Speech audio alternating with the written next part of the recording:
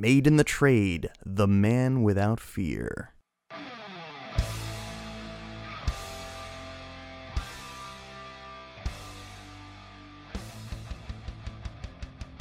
I'm here once again with Mr. Patrick Hawkins. Hey there, folks. How are you today? And we're discussing Daredevil, The Man Without Fear. Written by Mr. Frank Miller and drawn by John Romita Jr. Frank Miller... Back when that meant something. Yes, it still means something. Yeah, I know. So, Frank Miller, if you've heard the name before, it is likely because of his association with Batman, particularly Batman The Dark Knight Returns. But you may not know that Frank Miller got his start with this character, Daredevil.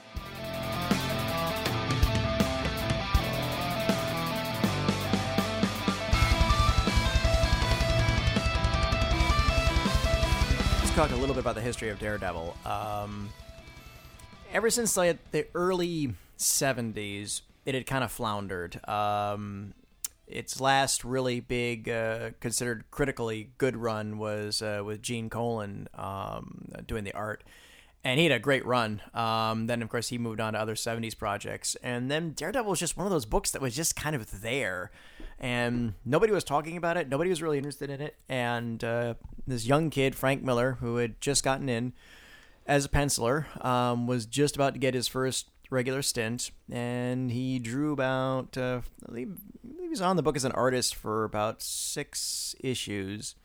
And then he asked, hey, can I write as well? Mm-hmm. And this concept was still relatively new. It wasn't unheard of per se, but before that, you had writers that were also the editors of the books as well too. So this was late 70s, early 80s Marvel. This was right before Jim Shooter had gotten on board as editor-in-chief. Might have been under his tenure. Dennis O'Neil was around this time. Dennis O'Neil, I believe, he was back at Marvel. I believe he was the editor of Daredevil at the time. Mm-hmm. And so they were just like, well, why not let the kid go ahead and do it? Mm-hmm. And it just took off like a shot. Right. It became a critical darling among the direct market. And remember too, this is the early 80s. Right. Specialty direct market was so few and far between. Mm-hmm. This was not like it's now, not like it's in the 90s, not even like in the late 80s. A typical person who was buying a comic book was amongst magazine racks at your grocery store. This was still during the spinner rack. Newsstands, yeah. This was the spinner rack years. Yeah. And Miller was basically writing him for what you could call young adult, sub-adult, tackling some extremely adult themes.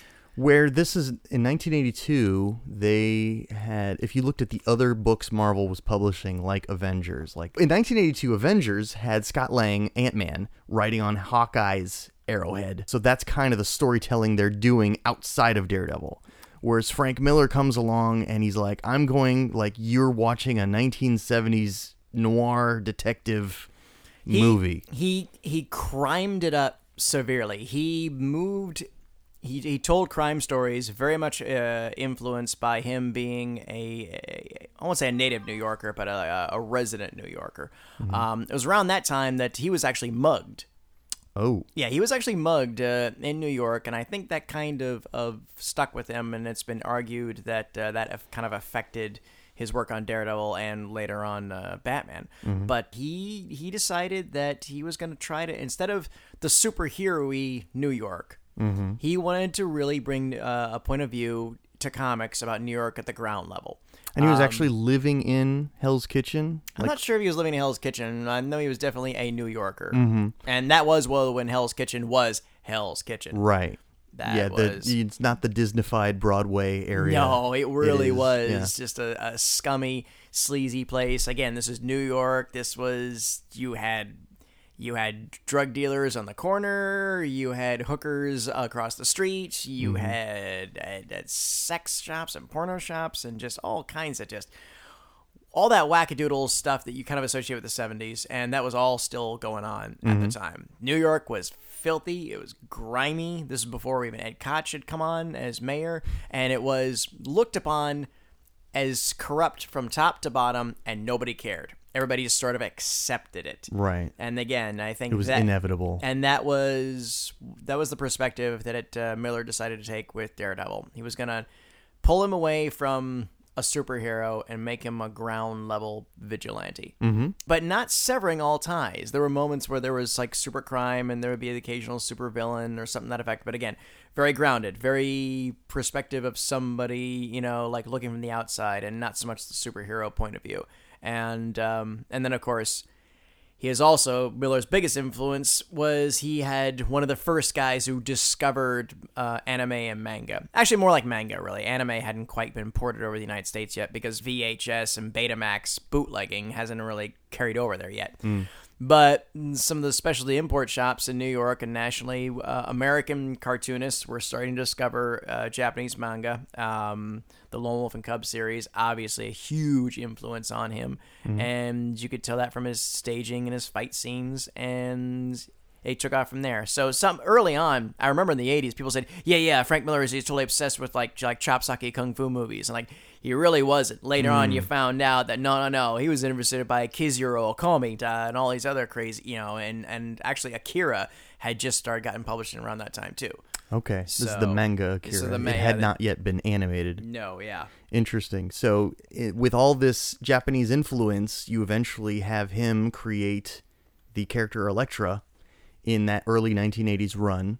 Yeah, the character Elektra, he brought in all this pseudo-oriental mysticism. And he also did a little bit of retconning. He established the precept that Daredevil had been trained by Stick, that had never been gone into before. Right. When his powers got so hyper they couldn't figure it out, it's like, I've got to find Stick, the man who taught me how to use my abilities. Introduced Stick, and introduced Elektra, who obviously that Miller had a great soft spot for. But the nice thing about Elektra, too, was that it was his own little finite story of redemption or failure of redemption. And again, too, lots and lots of the crazy mysticism, and the hand, I believe, had been established at that time in Marvel continuity. Okay. I could be wrong, but he really made the hand fearsome. They weren't just ninjas. They were Lovecraftian, black magic, evil ninjas. I don't mean just, oh yes, we do fulfill our contracts. These are the malicious, nihilistic.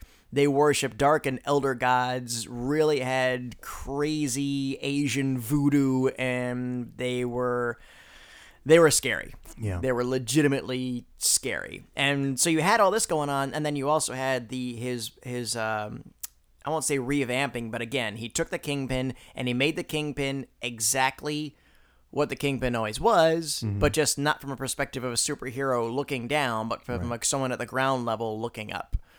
And he's more grounded in reality. Someone who's grounded in reality. If someone in New York City actually had organized crime to the effect that Marvel depicted him as, yes, what would the Kingpin do? And so Frank Miller portrayed him as doing such.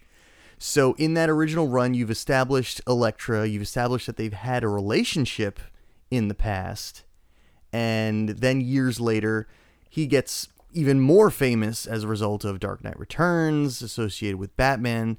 The Batman Tim Burton movie hits years later after that. Yeah, Dark Knight Returns basically kind of lit the fuse for external media to really look at American comics and be all like, hey, comics aren't just for kids anymore.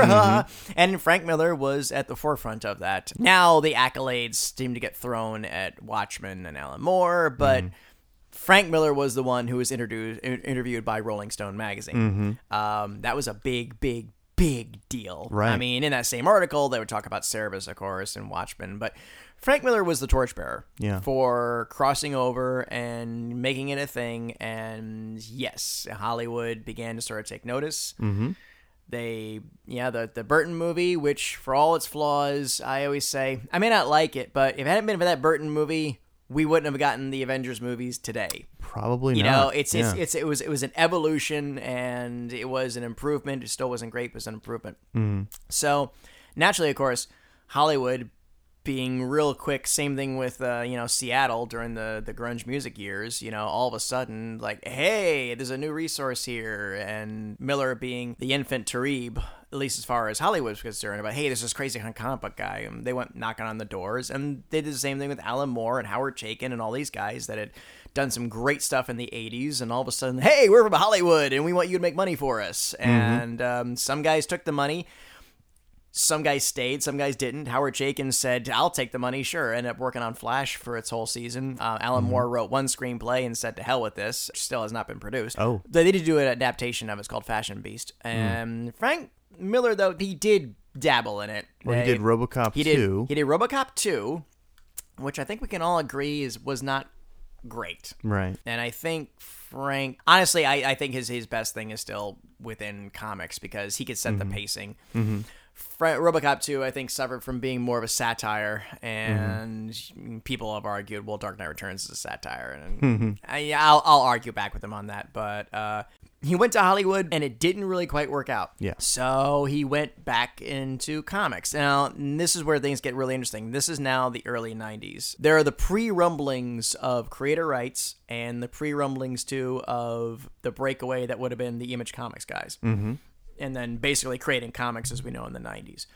So it hadn't quite happened yet, but it was going to. There was something in the air, and Frank Miller basically, I guess he sort of decided he was going to go back and do one more Daredevil project. He originally wanted, John Romita Jr., that's where he comes on in.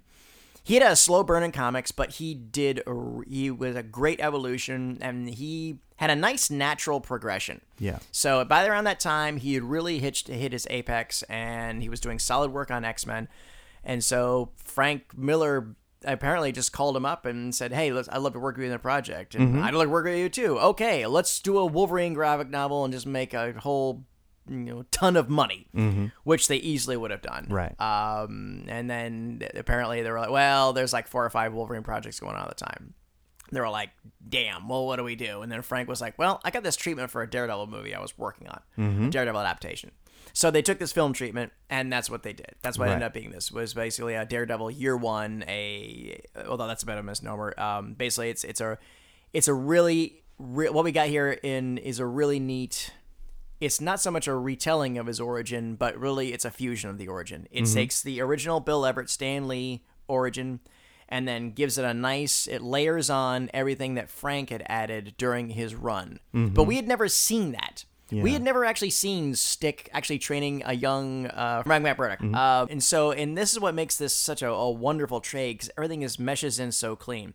It's not a retcon, it's a ret fusion. And nothing is denigrated, nothing is overturned. Everything kind of works together very seamlessly, and that's what makes this such a treat. And that's also what paves the pathway for the Netflix series.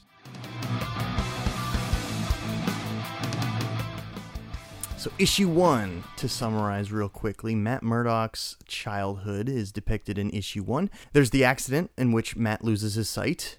There's the meeting initially of his master Stick.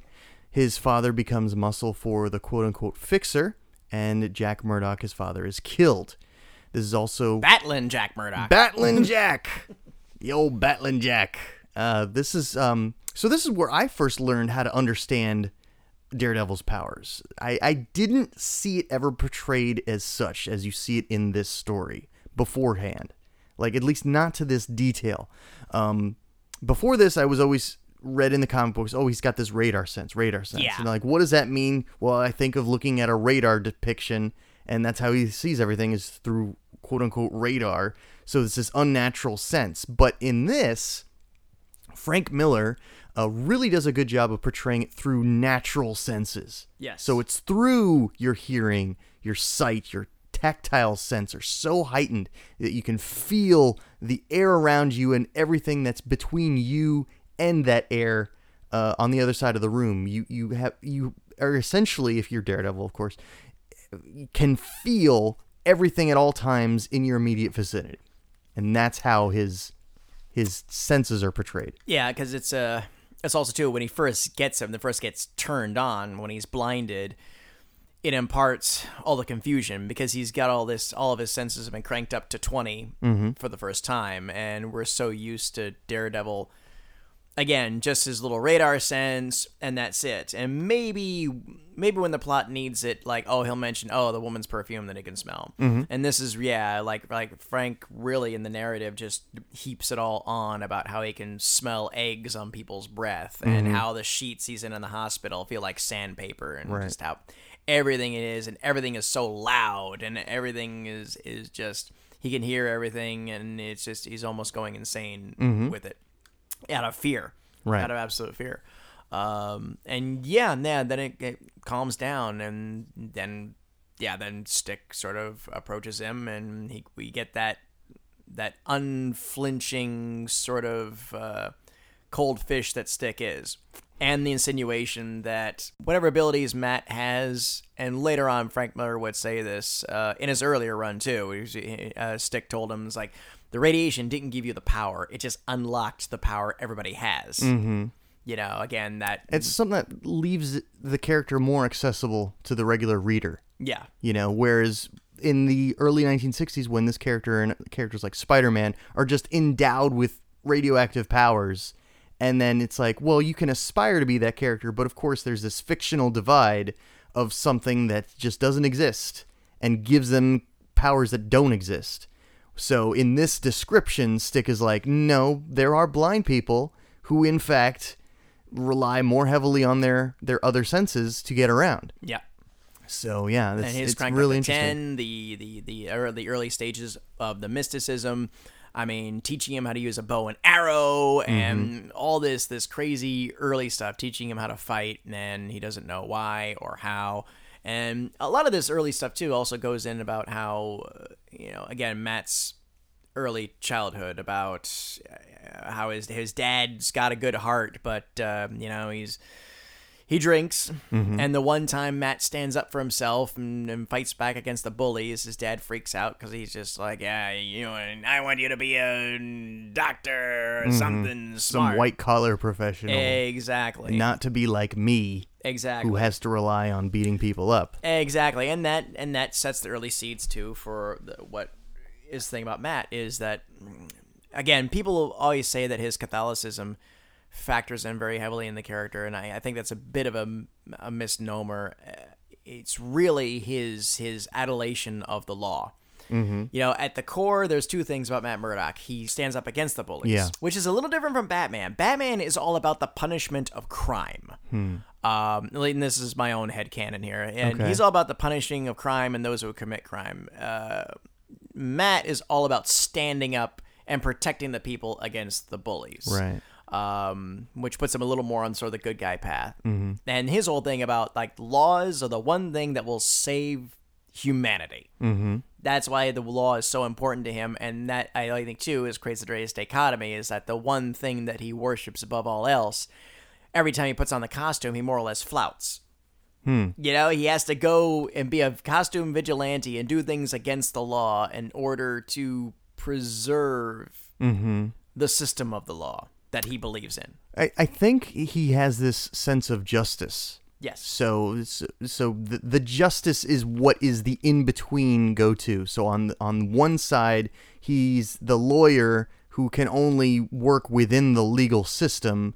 On the other side, he wears the mask, which if you've got people getting away with murder, the only way to keep them in line, apprehend them, what have you, is to be masked and to enter into that horrible, horrible dark place, the underworld, so to speak.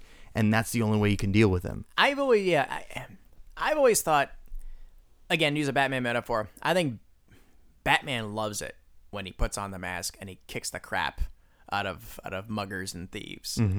I think every time Matt puts on the Daredevil mask, whatever form it takes, I think he regrets it. I think he wishes there was another way. He wishes there was a way to do this legally. He wishes there was a way that the world could be a place where he didn't have to do this. Where the worst thing people did was, like, maybe cheat on their taxes or jaywalk. Even or that. whatnot. There's the fact of the matter is that he's got to use the other guy's methods to correct things. Mm-hmm. But he believes in the system because he believes the system is right, but the system obviously has been gamed. It's been gamed by the corrupt. It's obviously gamed by guys like the Penguin. By the Kingpin. Yeah, sorry, too much back and forth.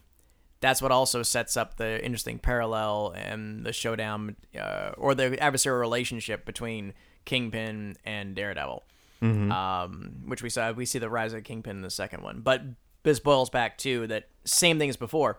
Kingpin was always...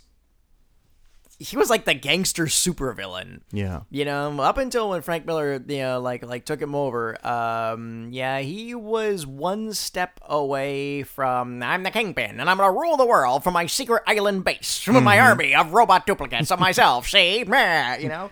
I'm so strong, I can bear hug Spider-Man. Yes, this isn't fat, it's all muscle. Yeah, and he was literally about one step away from being kind of a schmucko like that, you know. It's like, you know, with his laser cane and his smoking stick pin and all that malarkey. And Miller made him legitimately scary. Yeah. You know, it was real live, like real world crime and just horrible malicious stuff. All right, on to issue 2. Issue 2, Matt gets vengeance upon his father's murderers. There is the accidental death of a prostitute, and Matt and Foggy are in college. In a few flashbacks, Matt and Foggy are in college. Elektra is depicted as a borderline, psychotic, free spirit. Oh, so just a bit. Pretty much focusing on Matt's college years for the most part in this issue 2.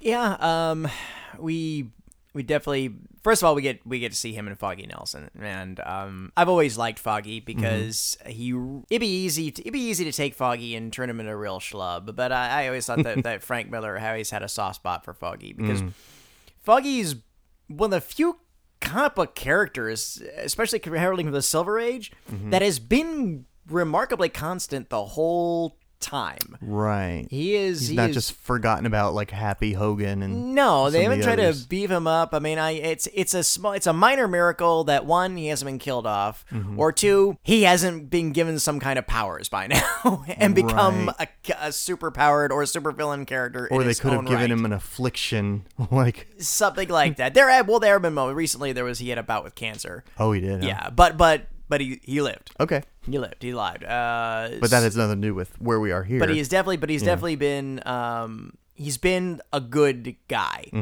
and he's had moments of genuine courage. But it's great too the way, you know, he and Matt are both a little outcasty as it is. You know, Foggy's kind of a portly sort of, oh golly gee, and Matt of course is the blind kid.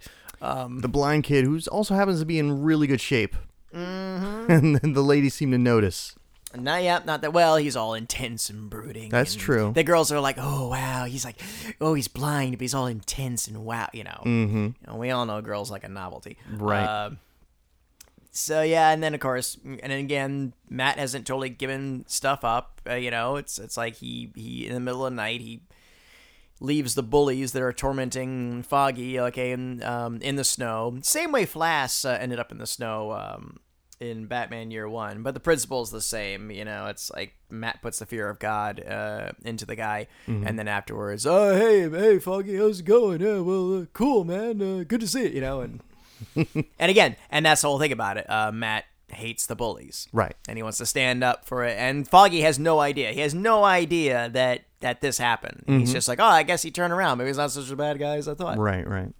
And Matt, he just studies the law. He does really good at it. But once in a while, he just puts on his togs, and he just runs around leaping off the building tops. Right. And some really nice, very well drawn John Romita artwork scenes.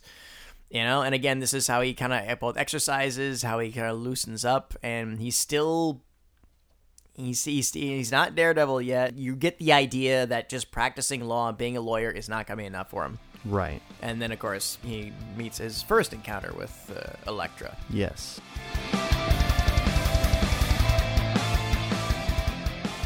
Elektra is revisited in the third issue, where it's depicted that she's from a rich family. She is a diplomat's daughter. She is confirmed in this third issue. She is definitely psychotic. Yes. And they have a scene where she lures 5 potential rapists to attack her in a dark alleyway and winds up killing all of them. And then later on, her father is killed.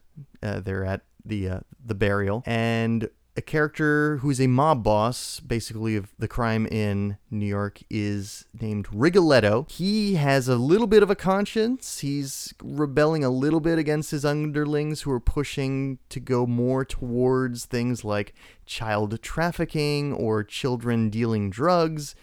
And he gets usurped by his right-hand man, who happens to be Wilson Fisk, the Kingpin. Dun dun. He's murdered at the end of this issue.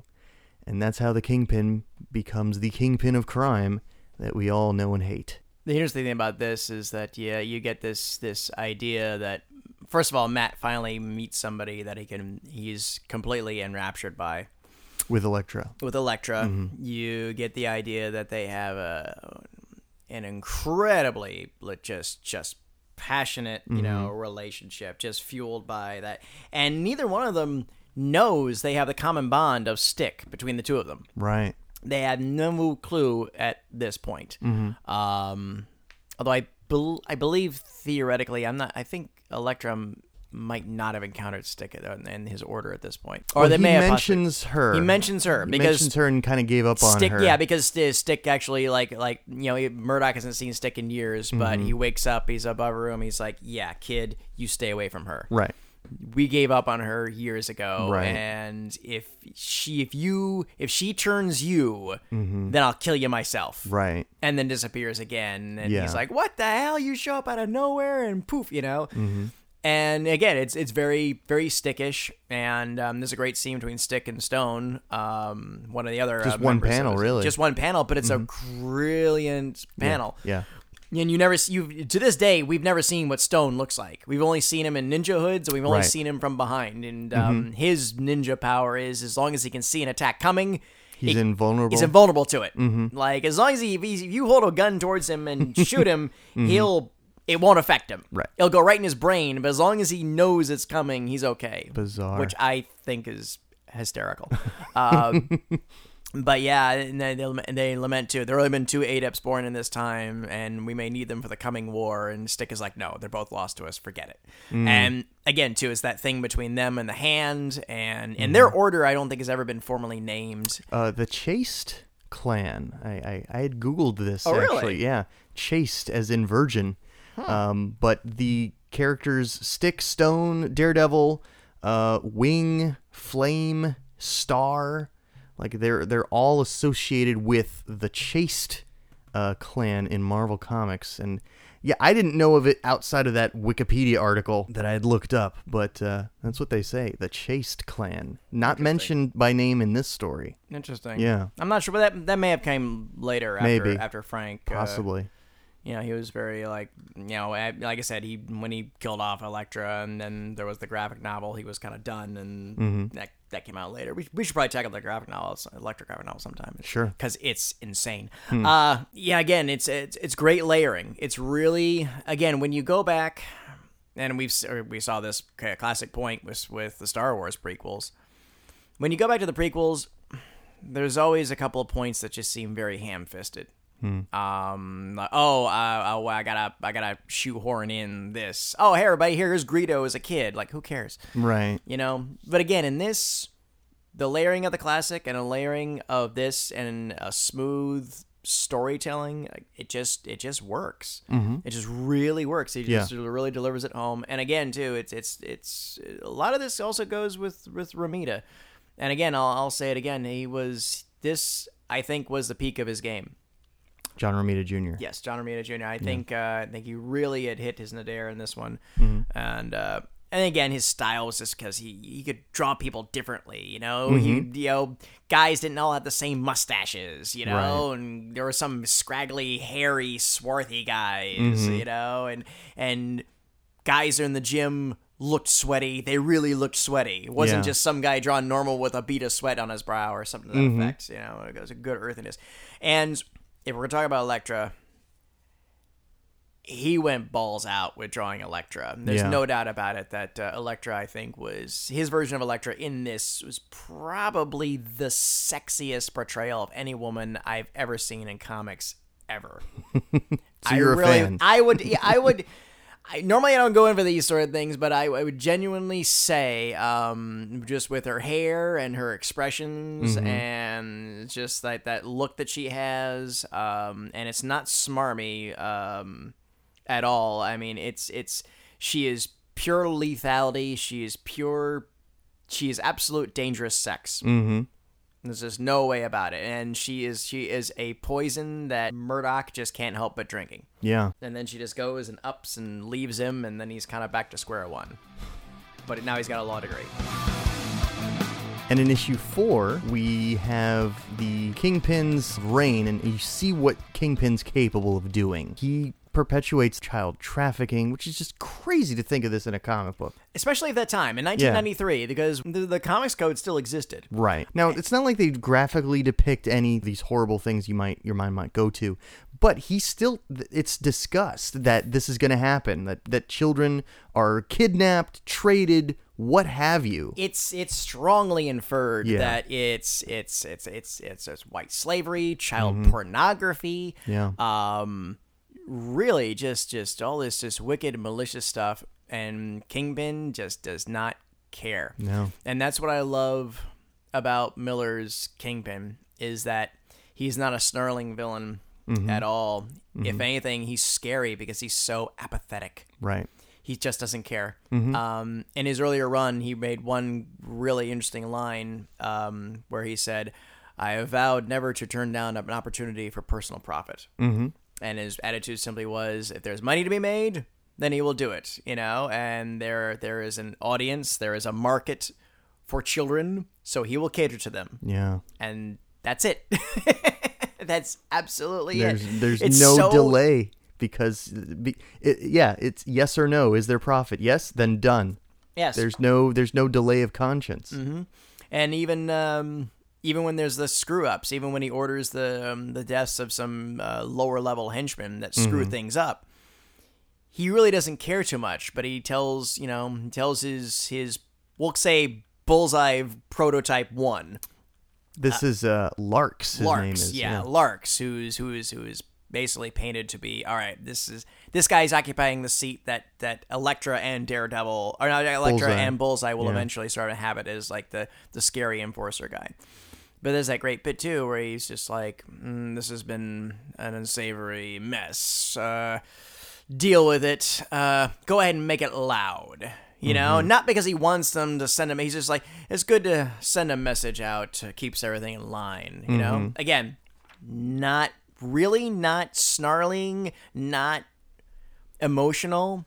Everything is calculated. That's the thing. It's like you don't really get a sense of there's an emotional motivation in any of this. He just does it. He just does like these horrible things. So he orders. Well, first of all, Matt Murdock meets this girl who she calls herself Mickey. Yes. I believe her name is Dominique because it's written in her hat. But when they first encounter each other in the gym, she's actually trying to fend him off with a slingshot, which I thought was very reminiscent of Carrie Kelly's portrayal of Robin in Dark Knight Returns. I think that was a bit of a sly nod. And at this point, Matt doesn't even live in New York anymore. He immediately got a job at a Boston law firm, moved out of Boston. He had been there, I guess it's inferred he maybe had been there for about a year or maybe a year and a half, and had a bright future, but corporate law was boring the hell out of him. And his boss said, you got to go back to New York and do this deal. And Matt fights against it, doesn't want to go back. Doesn't want to go back to those old memories, but he does. And he starts falling in old habits. And he goes to his dad's old gym, finds Mickey hiding in there, a little lone runaway, and he sort of takes a shine to her. And he also hooks up again with Foggy Nelson. Right. And that's an important thing, too, because Foggy is just like, I'm working on this small case here against these people. And, hey, Matt, you know what? You are so good at this stuff. Think you can make me a hand with this? And this ignites Matt. Yeah. It's like it's just one panel. It's just them pulling an all-nighter, and Matt is just going through law books like, Foggy, I think there's a precedent here we could probably use. It's a stretch, but Foggy's passed out. He's just collapsed into it. But this is the law practicing that Matt Murdock always wanted to do. And he discovers that this is the beginning of it. And there's even inferences, too, that his law firm in Boston is screaming at him to come on back to work. Right. And yeah, but he hasn't quite turned over yet. He's not quite there yet, but then Mickey gets Kidnapped by Larks. Matt has to save her, and he finally... Well, not by Larks, by the goons that just needed her. I guess they needed a girl about her age and with her color of hair, I believe. Oh, that's right. So we the needed a initial little blonde girl. It was an initial a couple of junkies that owed the Kingpin a bunch of money. No, they don't owe money. They just worked. They worked for the guy that worked for the guy that worked for Kingpin. Right. Remember, at this point, nobody knows they work for the Kingpin. And if they do, they never say his name. Right, which right. was carried over into the series. And again, it's the guy that they report to that he just sends them on out. They're like, oh yeah, we'll do it, we'll get it done. And then they're junkies, so they decide, hey, before we turn them over, let's get a ransom. They wanted to extort. They cut out the middleman essentially, get the extortion from the parents themselves. Yeah. Then they'd make so much more money for Smack and whatever bills they needed to pay. It becomes a very small mess, and Kingpin says Larks to just clean it up. It's like, this is absolutely against all my rules of efficiency and clarity, and sends him to it. So then, and that's when Matt begins to get involved, and that's when Matt puts on the black suit and the head wrap that eventually became the costume for Netflix season 1. Right. Now, in the original run, Frank Miller does depict Daredevil wearing a costume similar to this, only the bandana is red. Okay. That's almost the only difference between this and what was originally done back in 82, 83. Okay. But, first of all, I think it was all black in this 93 one because you said this was originally a pitch. Yes. For a movie. And he recognized the fact that Batman 89 was all black and, got to refer to it, but Trial of the Incredible Hulk Daredevil was all black. Yeah. So this character in 1993 was all black, and then of course in the Netflix show he's all black. Yeah. But we do see something very similar to what we see here in the original run. It's very brief, but it is some of these flashbacks with Elektra in those old issues. And there's even a little throwaway line too, where there's a poster hanging up on the wall that shows that his father, when he wasn't boxing, was also moonlighting as a professional wrestler and was the devil. And his outfit was very reminiscent of what Matt eventually, when he takes the superhero costume, has to do. Again, a little bit of the retrofitting, but it works. Yeah. The only thing that's ditched from the original mythology is that the old yellow and kind of red outfit is kind of snipped away. Yeah, there's one panel at the very end. Is it at the very end? It's like maybe he's flipping, and you see him first on the building ledge with the yellow. In mid-flip, he's evolving his costume, and then when he winds up in the final red that you see. All right. But yeah, there is that brief acknowledgement that he does wear a yellow suit. Okay. But, no attempt to say why he chooses to wear a yellow suit. And this, of course, this is where things get really... This storyline leads into the last issue, and the last issue, of course, where things get really heated up. The final 5th issue is mostly action sequences. And very cinematic. Yes. This was... And again, in the early double aughts, a lot of stuff was written very cinematically, and a lot of guys got a lot of very lauded for it. Bendis and Ellis, they got a lot. Everything's very cinematic, and this actually I think set it up a little ahead of that. Actually, this and of course Watchmen was very cinematic too. But this looks like a well shot movie. This feels like it as you read it. when I first read it the first time, there were moments that I slowed down. There are moments that I sped up. I mean, it grabs you. Yeah. And again, it's that perfect marriage between the direction and the words and the dialogue and the captions, and it's just like you just want to see him beat some ass. You have this final showdown with him and Larks, who it's like After he's kicked all the asses of all the other guys, they track him down to the waterfront. A series of ingenuity and resourcefulness of him beating up all these. Tracks him down to the waterfront scene, and frees most of the kids except Larks. Of course, runs away with with the one girl. Mm-hmm. And then there's that showdown. Yeah, where Larks has a gun, and Daredevil has a stick. Yep. And that's what it comes down to. Is this showdown of, and Matt is all saying, "I don't want to kill you. Mm-hmm. Let the girl go." Mm-hmm. And Larks is incredulous about this. He's like, "What are you talking about? I've got a gun," Mm-hmm. and just fires once, bing, fires twice, bing.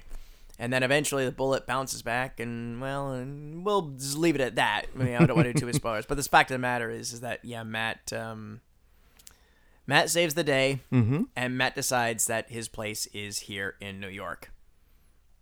He really has that thing of, you know what, this is where I belong. Yeah. Because two things: one, he figures out that he can run around at night and do this stuff. Mm-hmm. This makes him feel half alive, and the other half is teaming up with Foggy and opening up that small law firm and standing up for the little guys, just like they talked about in college. Mm-hmm. And it's a little forgotten detail, but I love it too, how there's a little caption of like Matt's boss in Boston called him up to say he was fired, and then hung up in rage when Matt wouldn't stop laughing.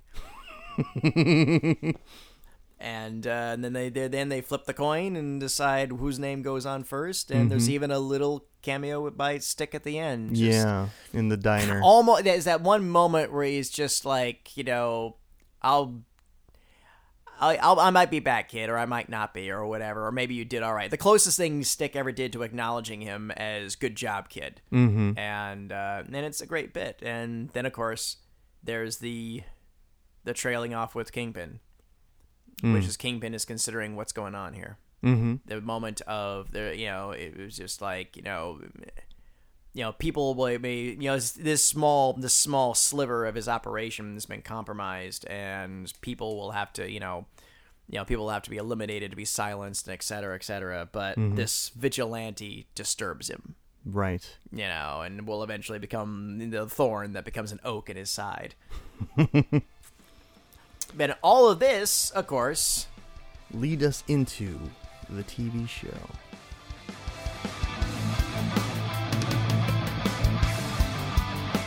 All right, let's talk about the Netflix TV series. Season 1 is all that we have at the time of recording, but man, what a season it was. Well, it certainly was an improvement over the Affleck movie. Yes, true. And we could talk a little bit about a little bit before that. Yes, because there was the Trial of the Incredible Hulk. Where we saw the almost first version of Daredevil. There was an attempt. Was an attempt in the late 70s, early 80s to do it. Oh, was there? Yeah, but it didn't really go off the ground. Okay. And Andy Warhol was peripherally involved, which tells you how doomed that kind of it. But yeah, the Trial of the Incredible Hulk, which was literally very TV-ish. It was just like, an attorney who fights crime at night. Right. Yeah. There was only so much they were going to do. It wasn't like you had the modern-day martial arts experts and stuntmen that you had in a TV budget available. Yeah. But yeah, it was the earliest. And John Rhys Davies as the Kingpin. You had okay, so here's the thing. They portrayed the radar sense in the Trial of the Incredible Hulk as green, monochromatic, 1980s computer monitor screen, so to speak. So everything was kind of like, to some degree, it was radar. Mm-hmm. Like, typically, if you looked at a radar back then, it was a monochromatic green screen with the swooping, going around in a radius pattern. But that's how this was somewhat portrayed. Everything was kind of like dotted green dots in his world. And again, that didn't give me the sense that I get reading this book that we just read. So I still didn't quite get the radar sense until reading this. And then, even more so in this series where they depict the quote-unquote world on fire. Yeah. And you only really have one moment where you get to see the world through his senses, where you see the heat rising off of just about everything in his immediate vicinity. Yeah. Which is still an adequate portrayal because, yes, of course he would feel the heat on everything that has heat, so to speak. So that's one way that he would sense what is around him through tactile sense. Yeah, as like I say, he feels the world. Mm-hmm. That's what he feel. He just it was like he soaks it on in. He brushes it, the air across his skin. You know, if there's something in the air, it's like he smells it through his pores. You know, it's this heaviness to it. To its credit, the Affleck, I did kind of like the way they handled the radar sense in the Affleck movie. I thought that was more one of the with viewpoints. the hearing. Yeah, It's and very much I hearing-centric. did think it was because he had to make that echo thing to get a pulse or whatever, where it's supposed to be going on 24/7. And the failure of the Affleck movie was two things, and they took everything a little superficially. And as usual, they try to put in too much at the beginning. Yes. You know, in the minute Elektra showed up, it stopped being a Daredevil movie and just became a protracted commercial for a future Elektra movie. Right. And that was kind of it. And nothing against Jennifer Garner, but she was so incredibly, totally wrong. She is supposed to be. Elektra is very Greek. She is very European. She is supposed to have that accent. She is supposed to have that look. And Garner was just the brown-haired, all-American girl. And nice. Yes. Like Jennifer Garner kind of has a nice image. And I know she was in that show Alias, but even so, like, she just kind of comes across as, oh, that's a nice gal. She's polite. It's just, that's not quite Elektra. Her Elektra was about 2 steps away from Alicia Silverstone's Batgirl. Yeah. You know, show me up, Uncle Alfred. Yeah. You know, who are you? I'm Batgirl. I've got the costume on. Well, I guess you do. All right. Let's fight crime. And again, there's nothing to it that gave her any sense of gravitas. You know, Elektra, you definitely could tell in this and then in the original run that she was scary, badass. Right. You get the idea that she might even be able to take down Captain America. You know, Or hold her own. Yeah, and she's like that sort of nth level of, you know, about as dangerous as you can be without actually having powers. And yeah, and that's what it was. And then of course thank goodness though that brings us to now. Right. And even then that we almost didn't even have that.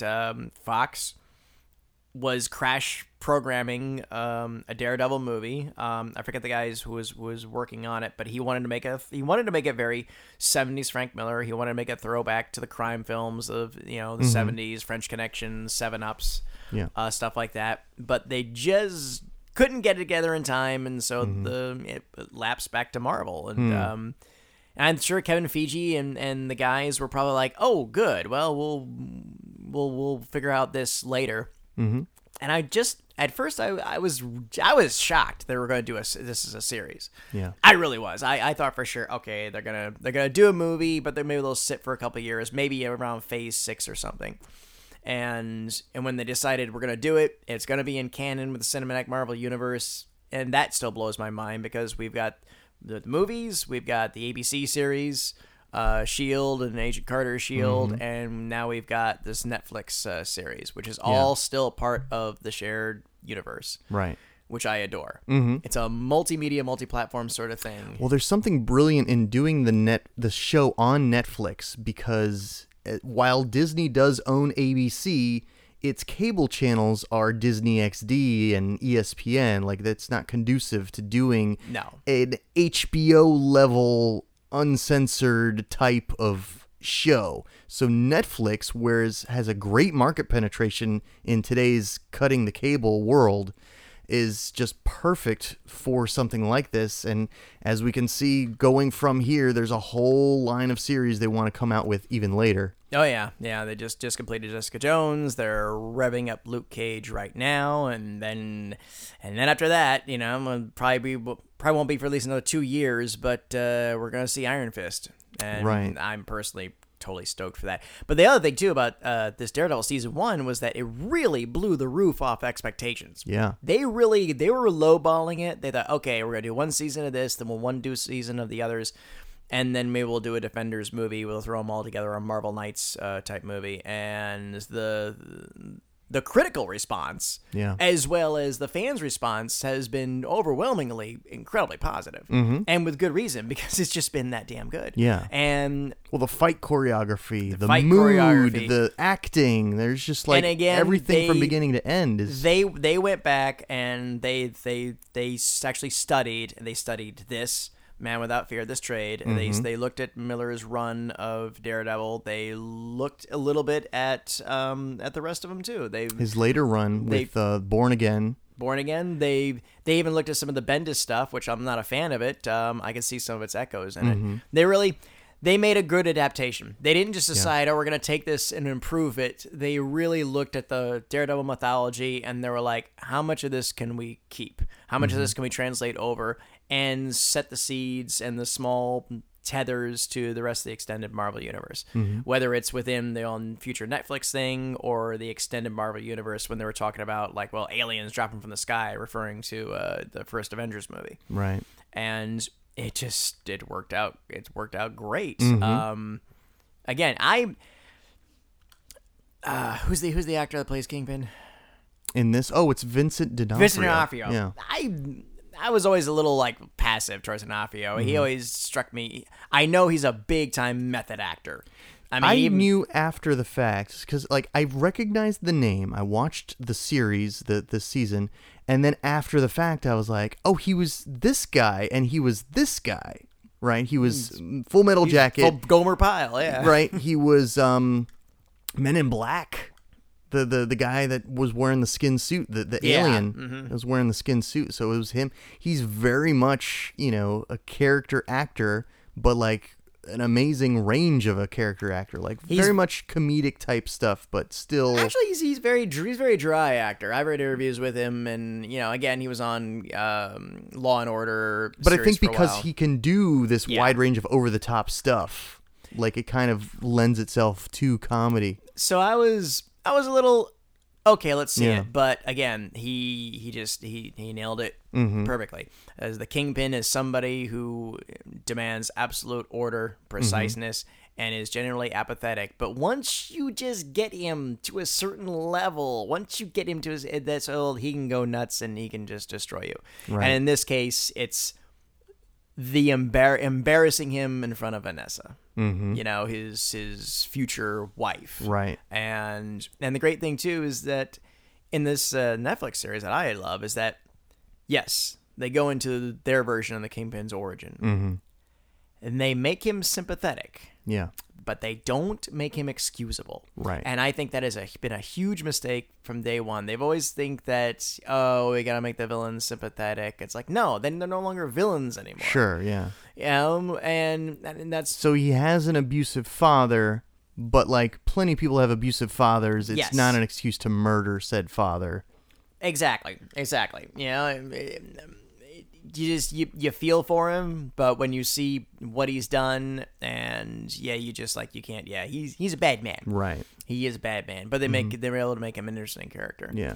And this recurring theme that was tied to his origin, like you see, he's infatuated with a painting that's at the art museum that his future fiance Vanessa's working at, and eventually you come to discover that that's basically what he would stare at, whether it be for punishment or for meditation, when he was in that crappy apartment in that crappy life growing up. And Scott Glenn is Stick. Oh my God! It's like they literally just ripped that page out of this trade, handed it to the casting director, and said, "Find him." Right. And now reading this, I can't not hear Scott Glenn's voice in Stick. No. Like he just so. It's inescapable, like perfectly done. When I heard Scott Glenn was going to be Stick as I was watching the show, I got really excited because I knew who he was, what he was capable of, And so he did not disappoint when I saw him, and then rereading this, I was like, oh, it's so he is. Could not be more perfect. He's perfect. He's a great actor. He's the right age. He's the right physical build. He's the right voice. The right temperament. Just everything about him is just so bloody perfect in this. And that, even though he's in that one episode, and then the same shot as we saw again, pretty much lifted from this series. You know, when he goes in front of Stone and goes like, "Will he be ready?" He goes, "I have no idea."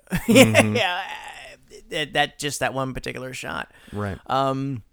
There are moments in the Netflix series that are heavily influenced and flat out. You know, it's like, again, they just ripped the page out of the book and said, "All right, film this." You know, but it works. Yeah. They've taken it, they made it a part into it, and they've taken the best inspiration from it, and that's what makes this series great. And again, the nice thing about this too is that you can read this trade and you can watch this series, and one will not spoil the other. Yeah. If you've already seen the series, then by all means still read this. This might give you this will give you some insight into Elektra. Yes. No doubt about it. It's a great introduction because I think chronologically this is the early years of Daredevil. Whereas if you read it when he originally introduces her, that's Daredevil mid-career. Yes. So I think this is a great introduction to the Daredevil character, and if you were introduced with the TV show, fine, it's totally compatible with this. Yeah, one doesn't lead to the other, and if you like the series, read this, and this will probably give you a few interesting peppery points about season 2, since Elektra's going to be brought in. And again, my biggest anxiety, because I love this so much, was that I am afraid. I don't want season 2 of Daredevil to be, you know, the Punisher and the Elektra show guest starring, you know, Daredevil. Right. Which has happened in the cinematic movies. Again, the first Daredevil movie that Affleck was just a protracted commercial for Elektra. Fantastic Four: Rise of the Silver Surfer was just a protracted commercial for a Silver Surfer movie, which did not happen. Yeah. That one James Bond movie with Halle Berry is Jinx, which is a protracted commercial for her own spinoff, which again did not happen. Yeah. You know, I always tell everyone it's okay to introduce these things, but they can't take over, because again, we walk into this because the title of the show is called Daredevil, so we want to see 51% Daredevil. Right. You know? Yeah, do it through the lens of Matt Murdock. Exactly. And if Elektra's story is still going to be finite, that's fine. Again, the guy from Walking Dead, he looks right for Frank. Yeah. I have high hopes for him. Ideally, truly, I think the guy who plays Crossbones would have been better, but he's already playing Crossbones. Sure. So, but he was brilliant in The Purge too. So with next season, so we've got an introduction to Elektra in this, which might be the template that they use. In Frank Miller's first run of Daredevil, it really is the first time Daredevil meets the Punisher. Yeah. So that very well could be the template for what you see in the season 2 of Daredevil. In the Frank Miller, and it was really only 2 issues that you have to read to see that first encounter. Pretty much. But it was interesting because they're trying to take down this smack dealer who, you know, there's a child who winds up dying as a result of PCP overdose and injury sustained from a PCP enraged, you know, episode. And it's an interesting story. To sum it up. And it does also maintain too the difference, again, like, even beyond Batman. Batman is all about punishment. You know, it's like Daredevil wants to stop these criminals, and he wants them incarcerated because that's the law. Even though he's using unlawful methods to do it, you know, he still believes in it. Yeah. Batman wants to see criminals punished. He will not kill them, though, because killing is what the criminals did to his parents. Right. So that's against his code. And I think also is a part of him, too, that wants them to live a life of misery in jail or whatever. And, of course, Frank is just, they're the enemy, they must die. They must die. He will kill all criminals. He will kill all criminals until he is killed. There's nothing else beyond that. But also Frank has a code. Yes. If you're not a criminal, he will not kill you. And that is what is explored in the second issue of this encounter, where Frank is trying to take down Daredevil. Daredevil's dodging all the bullets and realizes, oh, I've been told this guy's not one to miss. Yeah. So they level with each other. They form a truce. You know, they don't quite agree. They have different methodologies, but they understand that they're both on the same side. in trying to fight these criminals. Yeah. And, So I think that's interesting. So we are looking forward to season 2, where Frank Castle's Punisher is going to encounter Matt Murdock's Daredevil, and they're going to be on opposite sides of their methodology, but likely they will come to a truce. When you first see Punisher in the Daredevil series, he is in prison talking to another supervillain at the time. Yes. So that's going to be interesting too. Yeah, and I'm very curious too. I guess it's probably a foregone conclusion. We haven't heard anything about it yet. We Nothing. have not heard that Bullseye has been Cast yet. No, but I think it would And be I'm kind great. of hoping that he hasn't. Okay. I'm kind of hoping that, we got enough going on here. And Right. again, if you really want to do a long-term plan, there's no reason not to let this have a nice, good, slow rolling boil. Sure. We don't want to make the same mistake that the Ben Affleck movie did. Yeah, or where we even shoehorn all these characters into one movie. because to be honest, maybe a little off topic, but like season 2 of Flash, all I keep hearing is more and more people Casting. cast Yeah. as other characters, and True. like every episode, if it's not a guest villain, then it's a guest hero, and I feel like they are pushing too hard, Possibly. too fast, and I think that in this show, again, because it's so grounded, they do such a great job of it being so Right. grounded, Right. and they got other things going on too. They got what Karen Page did to the guy that worked for the Kingpin, and you've got Foggy, and if he's still going to be messing around with the buxom blonde chick who worked at the Power, which that old I firm. loved. Yes. Yeah, I love that guy playing Foggy. I thought he was great. I didn't care for that they changed his origin, because in the comics, Foggy actually came from a very affluent, very prestigious family. Okay. And, I don't remember them establishing where he came from. He came up from Hell's Kitchen, the same as Matt. Oh, okay. In I gotcha. this, they're saying that they're both from that area, and Okay. they're both kind of impoverished and whatever. So where- he's got the same motivation that Matt has, in that he A little bit. has his heart in this neighborhood as well. Whereas Foggy before was anything even more miraculous, because he could have just gotten a job at his father's like mega corporation or whatever, but he just decided to be the white sheep or the black sheep of the family, depending on how Right. you want to call it as. And once in a blue moon, his dad would kind of pop in or whatever. Why don't you come work for me? Oh, Dad, I'm doing good work here. Right. And but that I love that actor. I think he's got great energy. The cast of the show is great. I was Yeah. when I first saw them in stills, I was a little like, oh, I don't know, but everybody in this show, I think, is really batting 100. Even Night Nurse, Yeah. Rosario Dawson. who I have not liked before, but I did enjoy. I haven't been a huge fan of hers either, but she's very underplayed in this and serves the show well. My prediction, though, for season 2, as far as the Bullseye introduction, I think it's going to be like 2 seconds before the season ends. I think it's going to be Frank Castle. He's in prison. He confronts a character, and that character is going to be Bullseye. Roll credits.